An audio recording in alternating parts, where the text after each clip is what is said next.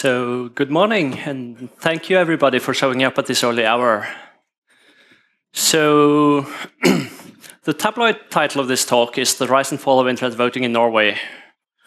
And I'm going to tell the story about the Norwegian try to do internet voting right. So, how many of you were at Alex Holderman's great talk on Sunday on e-voting in Estonia? Quite a few. So you know already everything about internet voting. So there are basically two kinds of voting systems. It's the kind of voting system you use to tell what is the best of Coca-Cola and Pepsi. And it's the kind of voting system you use to decide who do you want to be in government. And for the second kind of voting system, the stakes are a lot higher. And this is a fundamental democratic ceremony, and it's really important that we get it right and we make sure that it stays democratic and secure and fair. And so this talk is going to be in three main parts. I'm going to talk about the internet voting trial that was held in Norway in 2013. And then I'm going to give the historical background for that trial to try to look at how was it that we did this trial in Norway and what happened afterwards and what was the story. And then finally, I'm going to talk about my own work auditing the crypto implementation used for the voting system. And so there are really three main points to take away from this. And I think the first point is that even though internet voting is scary and something which I think we don't want, the Norwegian trial really tried to do it right, in the sense that they wanted to make it, they wanted to conduct a really open trial and be very honest and upfront about what they were doing. The second point is that this kind of event is not only about technology, it's also very much about politics. And you find that even though the hackers are saying internet voting, no, we don't want this, there are a lot of other forces in play which shape what's actually going on. And so you might want to ask, why would anybody want to do internet voting at all? And I think the main argument 10 years ago, which was definitely pre-Snowden, and when we were, I think, as a whole, a bit more naive about the threats online, was that I can do banking online, I can do my taxes online, why can't I vote? And so some of the formal goals of the project was to improve accessibility for marginal groups and to make the voting experience better for people who are not voting in their home location, such as students. And at the beginning of the trials, they also wanted to increase turnout, but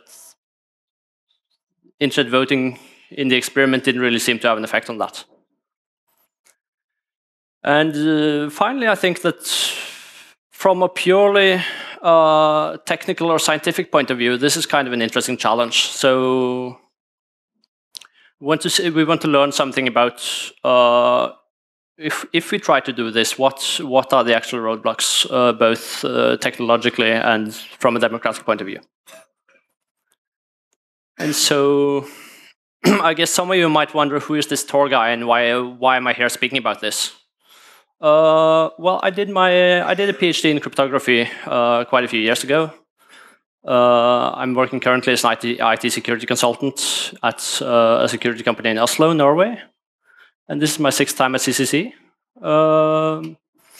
Actually, I've been playing with computers since forever. I got my first Unix account when I was 4 to play NetHack. And I guess I sort of stayed along those lines for quite some time. My own role as regards to internet voting in Norway is that I've not been a part of the voting project, but I did this crypto audit for them in 2013. And because the project has been so open, everything I'm saying here is based on public information, but some of it is subject to my own interpretation or understanding based on the fact that I was outside the project itself. So, Norway. I guess not everybody knows a lot about Norway. It's up here. It's a northern European country. It's quite small, 5 million people. It's a stable and rich democracy, which has a really tremendous amount of public trust. So people are trustful, maybe even to a fault, of both their neighbors and of the government. And I think in this sense, Norway has a lot of preconditions for doing this kind of internet voting experiment. It's a pretty small country. It's a pretty small trial. It's politically very stable. So if something really went wrong, it would be possible to recover in a stable manner. In fact, there was in 2011 there was a terror attack against the government only a few weeks before the election and before the first internet voting trial. In fact, and we were still able to carry out the election under reasonably ordinary circumstances. And finally, Norway can afford to do it right. And I think these are really preconditions for a successful experiment. So if anybody is able to do internet voting, it should be us, right? And so the overall concept for internet voting in Norway, this is not electronic voting machines, it's online voting from your laptop, from your living room. And so as a voter, you are able to log on and vote online as many times as you want. And the internet voting is only done before election day. And on election day, you can go to a polling place and you can vote physically as well. And the system is integrated in such a way that only the last vote counts. And this is meant as sort of one of the main anti-vote selling, anti-coercion techniques in this system. That even if somebody forces you to vote for whatever, then you can go and you can vote again, either online or at a polling place. The second idea here is that you use a fancy cryptographic protocol which you try to say something fundamental about. So you're trying to get some pretty strong guarantees that the core protocol you're using is actually sound and does what you want. And the system was designed, at least in principle, to give end-to-end security, which meant that you were supposed to have no trust between each element in the processing chain of a vote, and you would use cryptographic proofs to link everything together. And similarly, there was quite a bit of separation of duties, such that the fact that encryption keys were split in half and given to two different people, so that they would both have to collude to use the key. The final part of the concept is that the voters get some out-of-band feedback about the result of their online vote, which the voter, but only the voter, can use to verify that the vote posted online was the vote that he intended to cast. And so this sounds pretty reasonable, I guess. But then you get into the technical details. And so for a voting system, you want strong authentication because you want to know who voted. And you want to be able to make sure that people voting multiple times are matched up correctly so that you count the right votes in the end. So the authentication system needs to be secure. And then at the same time, you want to have anonymous ballots. So you should be able to link the vote over here with the person who cast it online. And the third requirement is that you want to be able to verify afterwards the result of the election. And so those three requirements are actually kind of opposing each other, because it means that you need to have some sort of separation between the different processing stages in such a way that you can't link this together again. And there's really a fourth security requirement which is not clearly stated here, and that's about verifiability. And what does that really mean?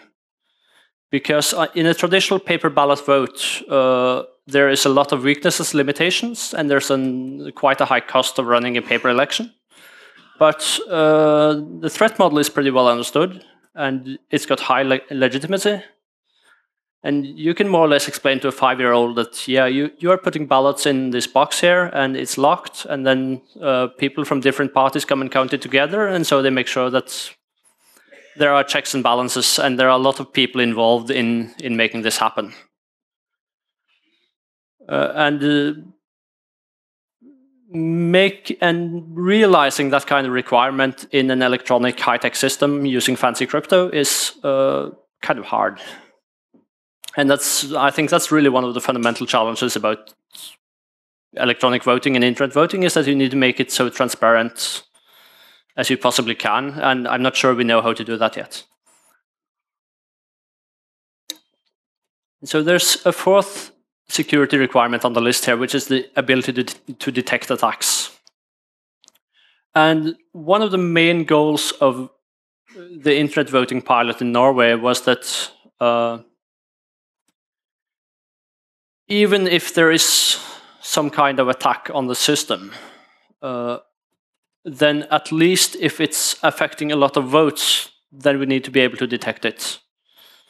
And we might be able to live with the effects of some kind of small-scale abuse, in the sense that below a certain threshold, that might be unavoidable no matter how you implement an election. But we should be able to detect any kind of large-scale fraud attempts, and if necessary, just rerun the election a few weeks later if there's found evidence of some kind of large-scale abuse.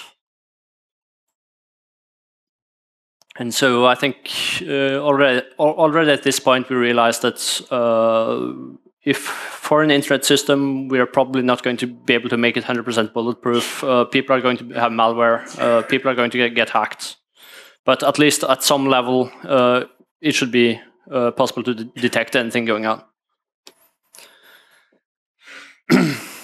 And so there are also quite a few counter-arguments against internet voting in particular, and I guess also electronic voting in general. Transparency and verifiability, as we just talked about, is difficult to solve. The main argument in the public debate in Norway has been around coercion and the fact that you are voting in an uncontrolled environment rather than in a at a public polling place in a closed booth. And there's also been a claim in the public debate that internet voting debases the ceremonial aspect of going to vote. And I don't know if I don't know how widely that applies, but at least for some people, going to the poll is this democratic ceremony that they value quite highly, and basically being able to vote from your sofa is undermining that. And that's, I think, also a fair argument. In the initial risk analysis that were being done, threats like hacking were considered in general, but I think specific threat agents were considered to a lesser degree. Awareness of the nation-state kind of threats has probably increased over the last few years. And Norway, as a country, has had quite poor diplomatic relations with China, and we have a border with Russia, and you might think that somebody would want to try to influence the outcome of a vote, and that's clearly a threat to an online system. So I mentioned the cryptographic protocol. I'm not going to go very deeply into that because then we could spend an hour just talking about the crypto. And that's a lot of fun for a crypto geek like me, but it might be a bit narrow. From the cryptographic literature, this is a reasonably standard voting protocol. It uses Al-Gamal encryption, and it uses actually the homomorphic property of the Al-Gamal crypto system to make computations on encrypted ballots. So basically, they encrypt the voters' vote intent with Al-Gamal, and then they do further computations on the encrypted ciphertext and to do some transforms and to mask what's going on. And then between each step in the processing chain, the system uses Schnorr signatures or Schnorr-based zero-knowledge proofs to ensure that everything is correct. And then there's a mixed network at the end, which is used to basically separate the voter from the ballot. They also use Shamir secret sharing to split encryption keys, again to make sure that multiple operators have to collude, that you don't have a single operator who sits on the key. And the protocol is pretty well described. It's been analyzed by Christian Jøsten in some public papers. There's nothing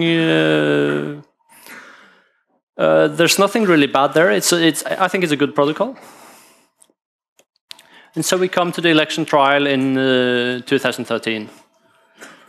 And the voting trial happened in 12 municipalities out of 428. And they're marked in green on the map here. I don't know if you can see it. Which meant that there were about 250,000 voters who cast about 70,000 ballots over the net. And the web page the starting page looked like this. It's in Norwegian. It says that there's a column on the left which explains a bit about the internet voting. And then there's information about how to vote and how to log in. There's a link to a video. And there's some information about the vote being secret, and you should make sure that you're in a private place when you are casting a vote online. And so the authentication for this system is based on existing public infrastructure using two-factor authentication, either with SMS or a hardware token. And then there are actually two feedback mechanisms for the voter. After casting a vote online, you get an SMS code, which is, I think, a 4-digit number or a 6-digit number, which you can verify against a list of codes which is written on your voting card, which is a card that you get in the mail. And so this link here is actually one of the fundamental security assumptions, that this document with the code cannot be linked to the SMS code, cannot be linked to the person. In the web interface itself, it also gives you a SHA-256 hash of your encrypted vote. And the idea was that a signed list of SHA-256 hashes would be published to GitHub during counting, which meant that during counting you could actually go online and verify that your hash was in the list if you wanted to. And so this is all a web app running on GNU Linux. I think it was CentOS. It's a Java application on the back end. In 2013, the front end was all HTML and JavaScript. So there was quite a bit of JavaScript crypto going on there. The project had a few additional safeguards. So I already talked about the feedback mechanism to the voter, which was the return codes and the ballot hashes. They also had election monitors to shadow the system operators and to basically follow them around and see what they were doing. I guess a drawback of that approach is that the election monitors don't necessarily know what the operator is typing into the system on the command line, because the interface is kind of complicated. The source code is all the source code for the election system is public. It's under a proprietary license owned by the government, but at least they published it online. They had quite a few third-party contractors to audit the solution. There was a web app security test of the front end. There was the external review of the crypto, which was my job.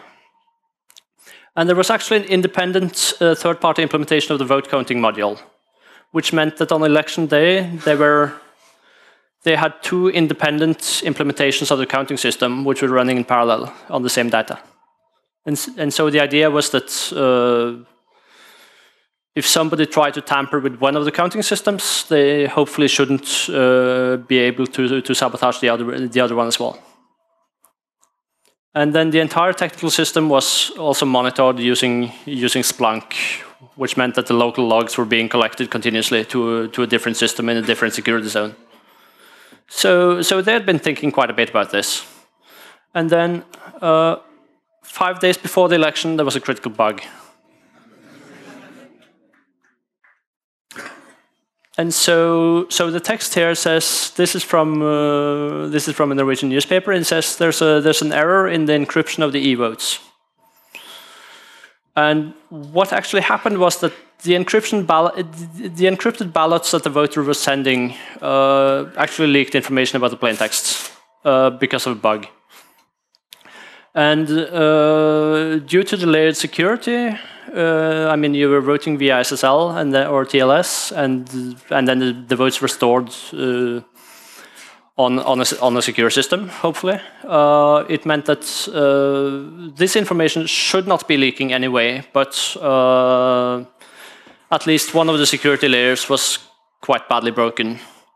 And it seems like a combination of luck and preparation made sure that no votes were actually revealed, but it was a very close call. And we will get back to the cause of this bug a bit later. And then what happened in 2014? Well, the project was ended. And the government decided that the government had an evaluation by political scientists focusing on the project goals, which were to increase availability and to provide solutions tailored to young voters. And they found that internet voting was popular among the voters, but turnout did not really change, and the online voters were quite similar to the voting population at large.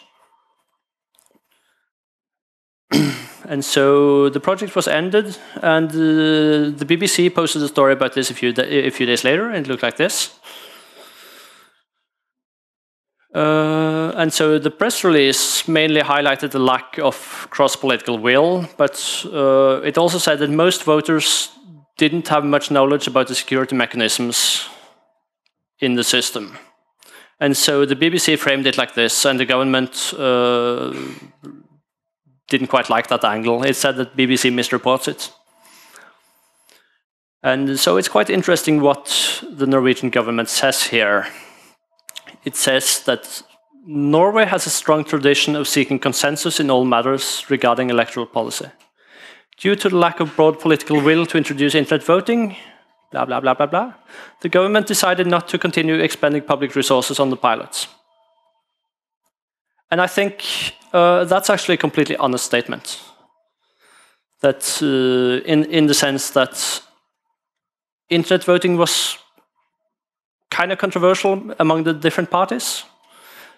But there's also a very important subtext here, which is that after the 2013 elections, there was a change of government.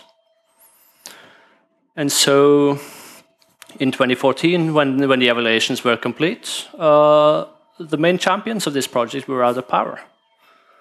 And so lack of broad political will, that's completely true. But I think it's also important to note that it's also very politically expedient. Like, why do I want to spend money on my predecessor's expensive pet project? And that has nothing to do with technology, and it has nothing to do with sort of the facts of the trial, but it's convenient. I mean, you can just throw it under the bus because you have a nice excuse and you can use the money for something else. And so the next thing I'm going to look at is how did we actually get to this trial in 2013. And so this timeline here is not 100% exact, but I think it's close enough to paint a picture of what's going on. So actually in 2004, the government at the time started doing a feasibility study about electronic voting and online voting. But there wasn't really any huge enthusiasm, as far as I know, about doing anything more about it at that time. Then in 2005, there was a parliamentary election and there was a new government, where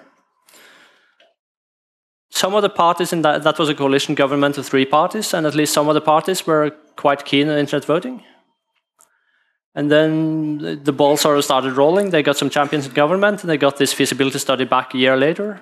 And so there was a project organization, and everything went from there. So I've been digging a bit in the electoral manifest from 2005, and at least one of the parties said, quote, "It must be easier to vote. Students and pupils must be able to vote on the place that they are studying, and it must be open for electronic voting over the internet," end quote. And so that was in their party manifesto in 2005, and apparently they managed to get that ball rolling because there were some people who were keen on doing that. So in 2006 they got the result of the feasibility study, showing basically the state of the art in 2006. That was a 200-page report in Norwegian. It contained quite a lot of information about experiences from other countries, including Estonia. It also included a high-level threat assessment, which apparently didn't consider state-backed actors, but it considered hacking in general. But again, this was 2004, 2005, 2006. The study was circulated for comments, and in 2008, the ball started rolling. So they got some funding, they got a project organization. They started specifying the use cases and the processes and the documentation that they wanted to implement. In 2009, they got a vendor after a public tender. Actually, they got 2 vendors in 2009 for various systems. The goal at this point was to make a pilot aiming for full internet voting by 2017. And so the initial version of this implementation was finished in the summer of 2011.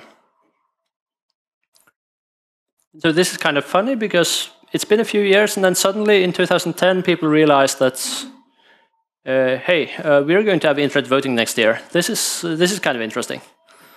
So there finally was a bit of public debate, but at this point I think the forces in motion were such that in any case there was going to be an experiment in 2011 because it was already decided. So there were quite a few skeptical voices, and it's kind of interesting because they didn't really split along political lines.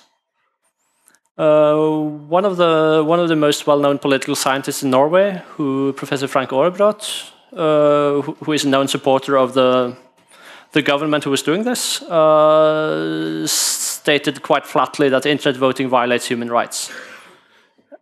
And his argument again was about voting under in an uncontrolled environment and under unclear circumstances. In any case, in 2011 we had the local elections. There were, of course, as there always is in this kind of trial with a complicated technical system, there were a few bugs. Some of the main problems were actually connected to these return codes that were supposed to be printed and sent by mail, because there were some misprints. And there was also the fact that this terrorist attack happened 6 weeks before the elections, and actually meant that the servers that were running the trial election were actually closed off as part of the crime scene, which was kind of inconvenient because they needed to get to the servers. But in the end, there were 27,500 people who voted over the net, and it seemed to be an overall success. The studies showed that the e-voters were statistically quite similar to the voting public, except that when you are voting in Norway, you have some options to modify the ballot in various ways. And the people who were voting online were actually a bit more active in making those modifications, because it might be that it's easier to do it in an online environment than via pen and paper. And there were 9 invalid votes, and I'm actually not sure how that happened, but at any rate, it's quite a low number. Usually, I think they say that between 0.5% and 2% of votes or something maybe spoiled. So it's so actually even with paper voting, that number is quite high. So after evaluating 2011, they decided to continue the project, this time with a single vendor. They made some technical improvements for better anonymization, among other things. They also replaced the client, which in 2011 was a Java applet, and then they found out that Java applets are not really very cool anymore. So in 2013, they decided to replace it with a brand new JavaScript crypto implementation, because JavaScript crypto is really cool. And so in 2013, we're back to where we started. There was a new election, this time in 12 municipalities. More than 70,000 votes cast online. And there was a change of government after 8 years. And so, summing up this bit, I think there were some things that went quite right in this trial. The system seems to have worked very well technically, in the sense that it didn't have any significant trouble with performance or downtime. There were few spoiled or invalid ballots. There was quite a lot of audit log verification, which did not show anything going wrong. And the system proved to be quite popular in the areas that actually used it. So there were several problems along the way, but at least nobody discovered anything that they really hadn't thought about. And on the other hand, there are also quite a few difficult areas. There is a trade-off between security and sort of verifiability and testability. Like the fact that it was quite hard to provide runtime monitoring for some of the systems because of security concerns. The voting cards and return codes, so the physical artifacts caused a few problems. Key management and separation of duties is always hard. One of the really important aspects here is the voter understanding of security mechanisms and the ability to verify what's going on. And one thing which was noted was that quite few people were very diligent about checking the return codes, and even fewer people would actually go to the step of trying to verify the SHA-256 hashes. And that's kind of understandable. On the other hand, it means that having those mechanisms available doesn't necessarily mean that people will use them. And there was a phishing demonstration in 2011 where, as an experiment under controlled circumstances, a professor at a local college set up this phishing page, which looked like the real page, and tried to get information about the return codes from the voting cards from the voters. And that's the key piece of information which links the voter to the SMS verification. And that was no problem because phishing works, right? And so you have these kind of problems. You also have the entire complex regarding secure software development, and also, of course, running an online system and keeping it secure, which we know is hard. And so, because of this, before the 2013 election, it was decided to run a technical review. So I think a problem here was that even though the source code was public, it didn't really get a lot of public scrutiny, and the project didn't really succeed in making the tech community engage with this. And after the fact, I was reminded a bit of this when the Heartbleed bug showed up earlier this year, in the sense that, kind of like OpenSSL, you have this huge bit of security critical code, and it's open, but the barrier for somebody to actually look at it is kind of high. And there were a few exceptions. There was this phishing experiment that I talked about. There was also a report on code quality, which actually was quite simple. There were a couple of researchers who just ran some automated tools and saw that they got a lot of flags and did some basic analysis of those findings. And it gave an indication that the quality of the source code might not be very good. But anyway, the project wanted to get more information, and so I got this assignment to perform a third-party review of the cryptographic primitives in key generation implementations. And there were some quite big constraints on this review. One of those constraints was the time frame, because this was in the summer of 2013, and the election was in September. And if we were to find something and actually do something about it, there was quite a limited time frame to do it. There was also a question of manpower, because it was in the middle of summer vacation in Norway, and so I did this analysis by myself in a limited time span. I would have loved to involve more people and done much more work on it, but basically the resources weren't available. And so I got this assignment, and I said, okay, what does this thing look like? Well, there's a Subversion repository. So first thing you do, grab the code. Second thing you do, try to build the code and discover that the code doesn't build. And apparently there were also some uptime and availability issues with repository, because this was clearly not a main priority to keep online. It was online, it was nice to have online, but also because of the limited interest, that wasn't the main focus, and particularly not in the middle of summer. And so, okay, next thing you do, you start to look at the system documentation, and you see the deployment diagram, and it looks like this. And so it's kind of a problem that for security systems, you want to keep things simple. For internet voting, you need to keep things a little bit complicated, because you need to keep everything separate. And so here you have a whole bunch of systems doing different stuff. Several of the servers here are air-gapped, but this is just a huge amount of complexity right here. And so you look a bit more closely at the code, you see this, oh, it's 200,000 lines of Java.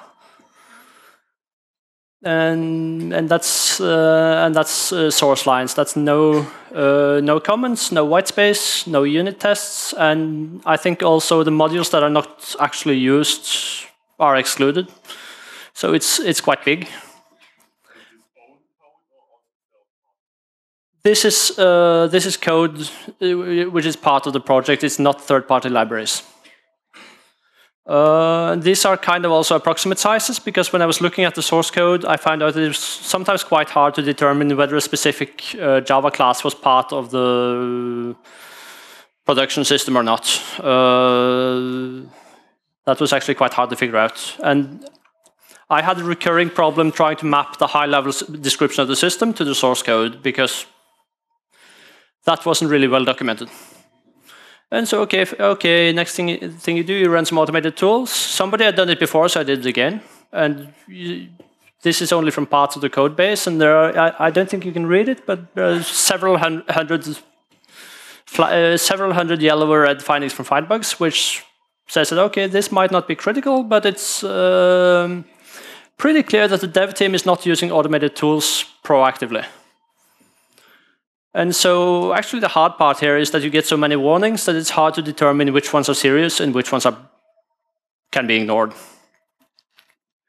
And so it looks kind of perfect. Just from this high-level analysis, you get some kind of idea that the complexity of the security system is quite high.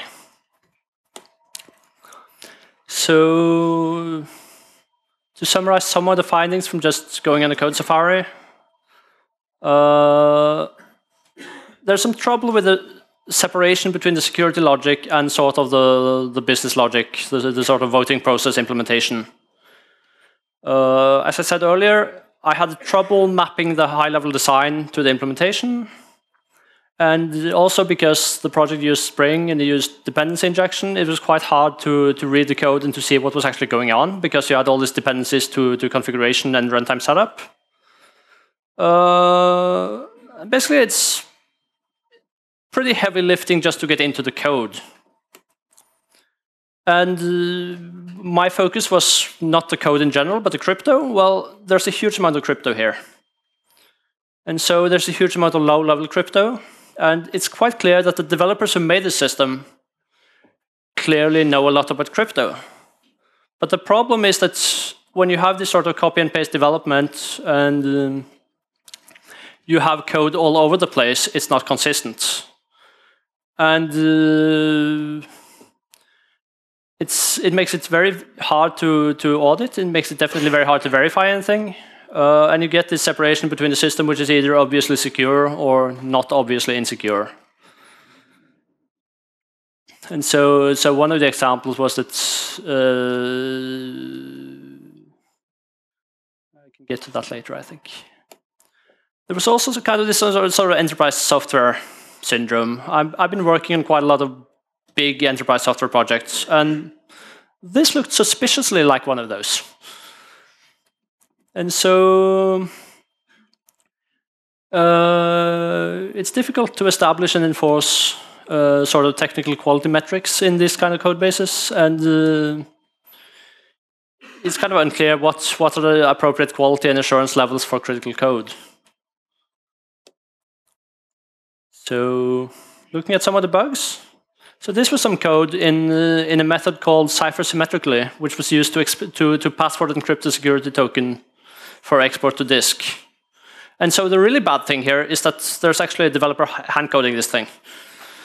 And there are some kind of strange things here, like they're using PBKDF2, which is, well, it's more or less what you have available in Java. I'm good. So I guess that's reasonable, even though you might have liked something else. Okay, they're using counter feedback mode with AES. That's kind of interesting, but it's not illegal. But they have a PBKDF2 iteration count of 2, which is kind of bad. You should use something like 10,000. So which means that the passwords would be quite a lot easier to brute force than they should be. There's also this factor that they were using a static IV, which meant that basically the encryption was not, the encryption was really not secure, because you really shouldn't be encrypting with static IVs.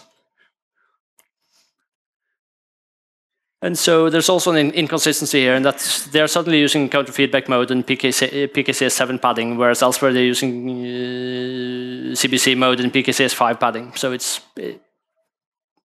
varied.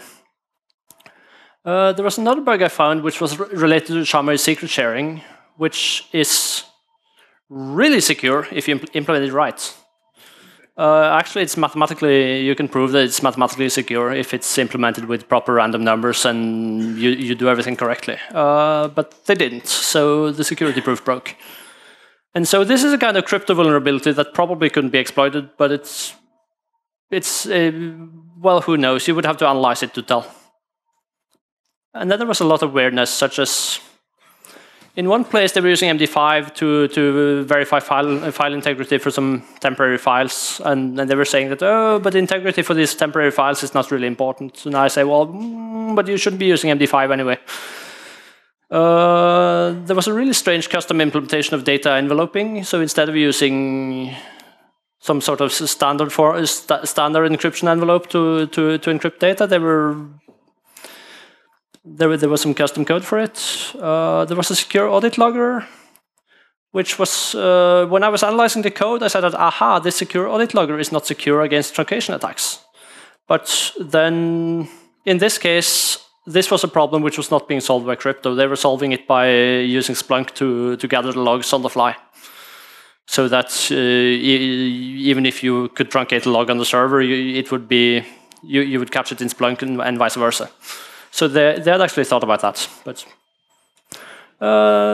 so during key generation, there was some sensitive plain text being written to disk, which was kind of silly. This was on an air-gapped server, so it would be hard to get to, but maybe you shouldn't write it to disk.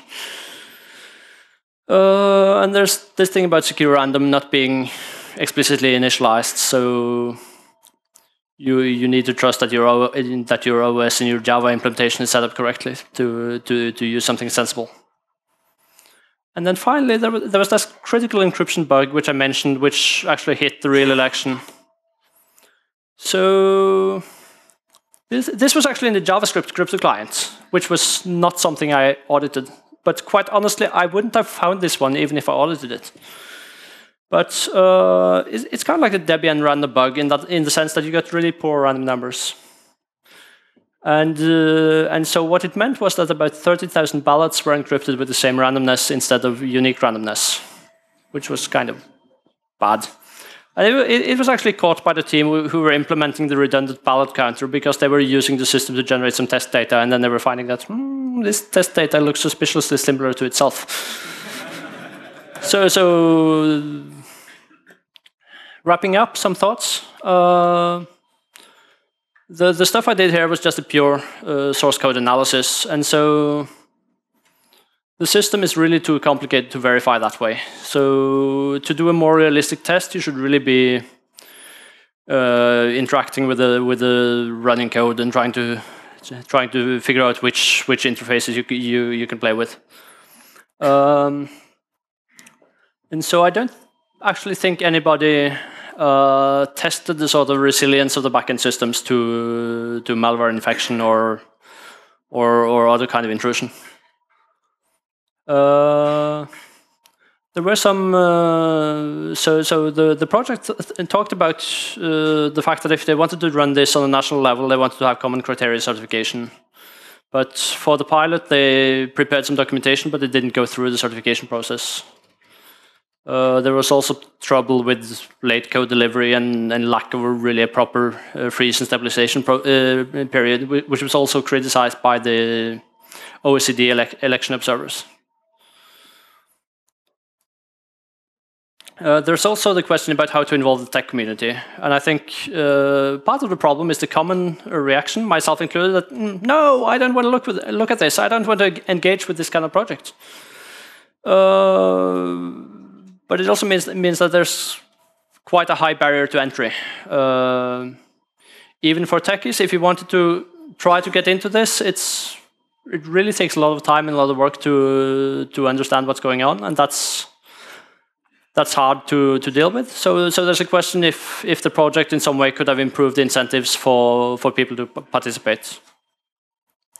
And there's also, I think, a bit of a cultural and language barrier inhibiting foreign interests. So even though the source code documentation is in English, a lot of the discourse and context and analysis is in Norwegian. And Norway is a small country, and people don't necessarily follow what's happening in Norway. So I guess it's also slipped under the radar of quite a few places.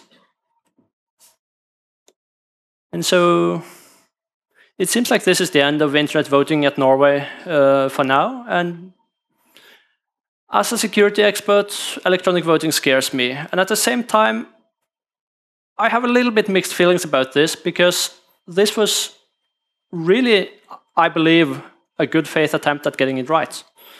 And we now have a lot. We've now lost the knowledge and the expertise and the working organization who were working on this project. And actually preparing this talk, I was finding that a lot of the links and a lot of the documentation was getting harder to find because of link rot. And obviously, technology marches on elsewhere. We have electronic voting rolls in Norway, and there's an electronic system for scanning and counting votes. I don't think that's been very heavily analyzed by the security community yet. It probably should be.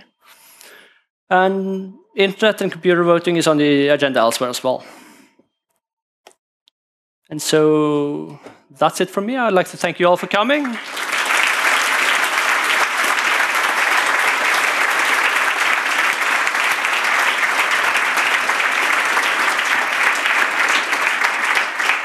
Okay, now we have about 10 minutes for question and answers. If you have questions, please line up at the microphones.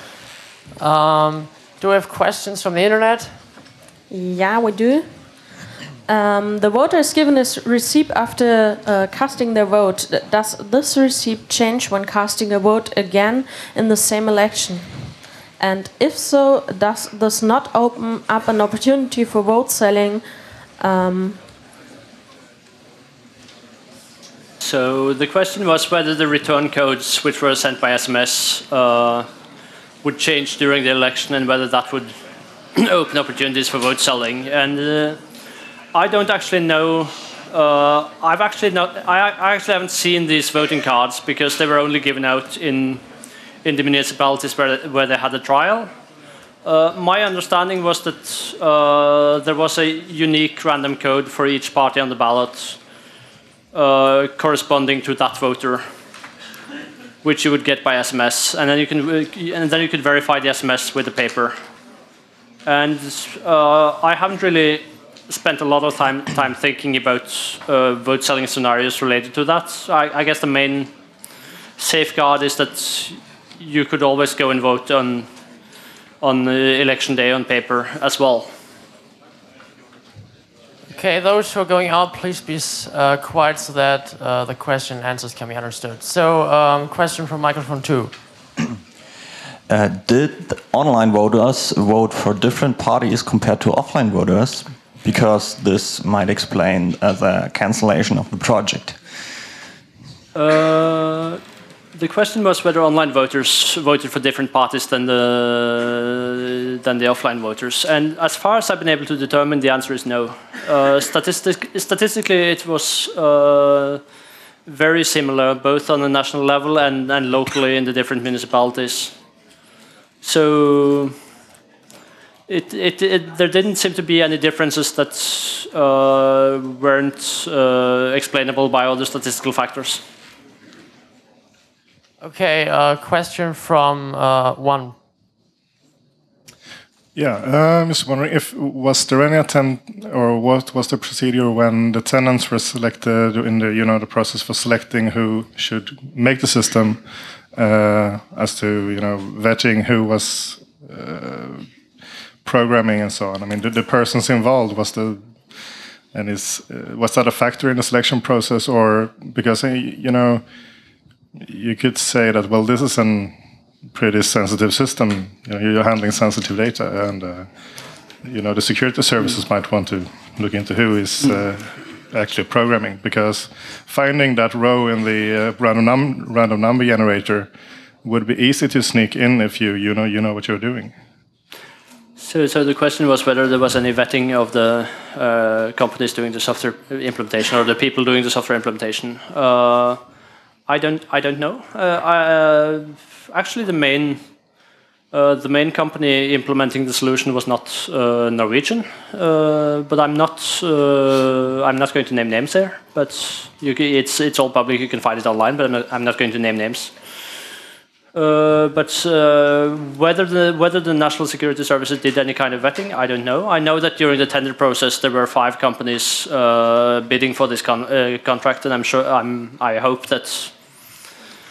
that they thought about that angle as well, but I don't know anything beyond that. Okay, question from number 3.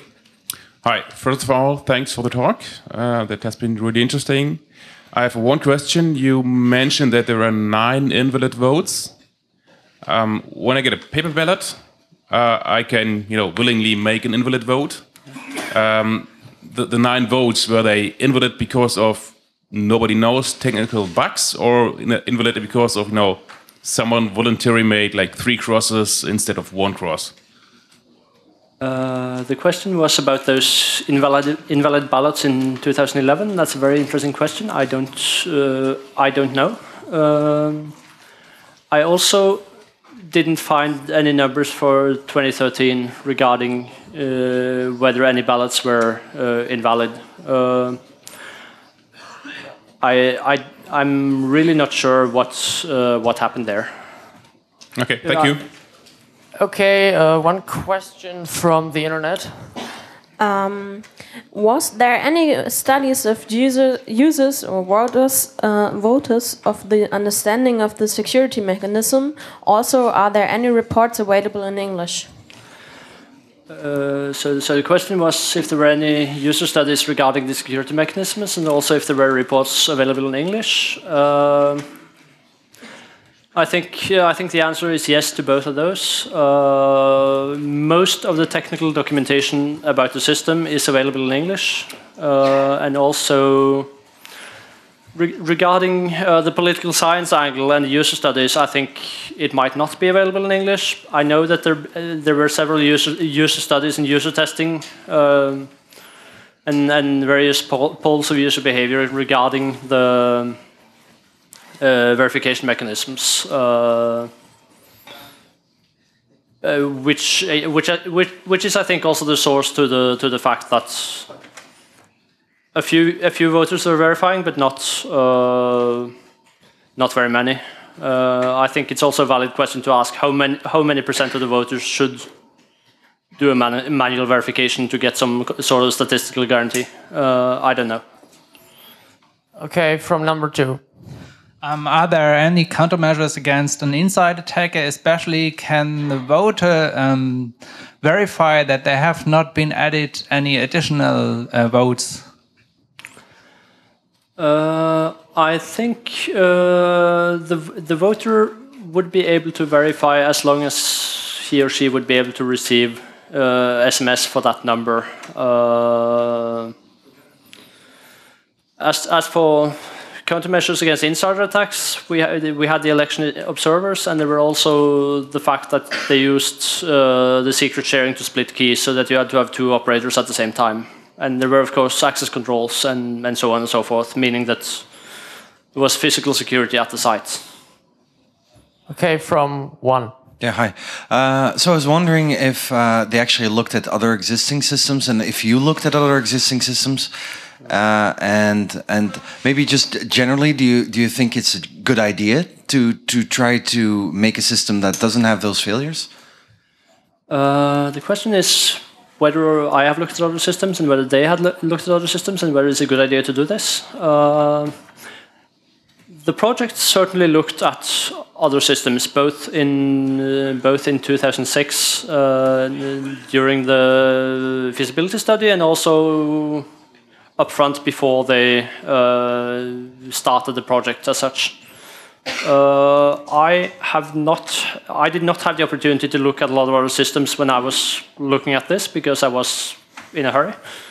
But of course, I'm familiar with the e-voting in Estonia and so on. Personally, I don't think this is a good idea, but I think that in order to get that message through, you have to engage both on the technological level, but also on the policy level. Okay, since the time is almost out, one last question from 2. Yeah, I was wondering if you have any ideas about changes to language or workflow used to result in better quality source code. I think from my point of view as a cryptographer and an engineer, my perspective would be to try to isolate and encapsulate the cryptographic code as much as possible. regarding more general software development techniques for guaranteeing high quality and so on and so forth, I'm probably not the person to answer.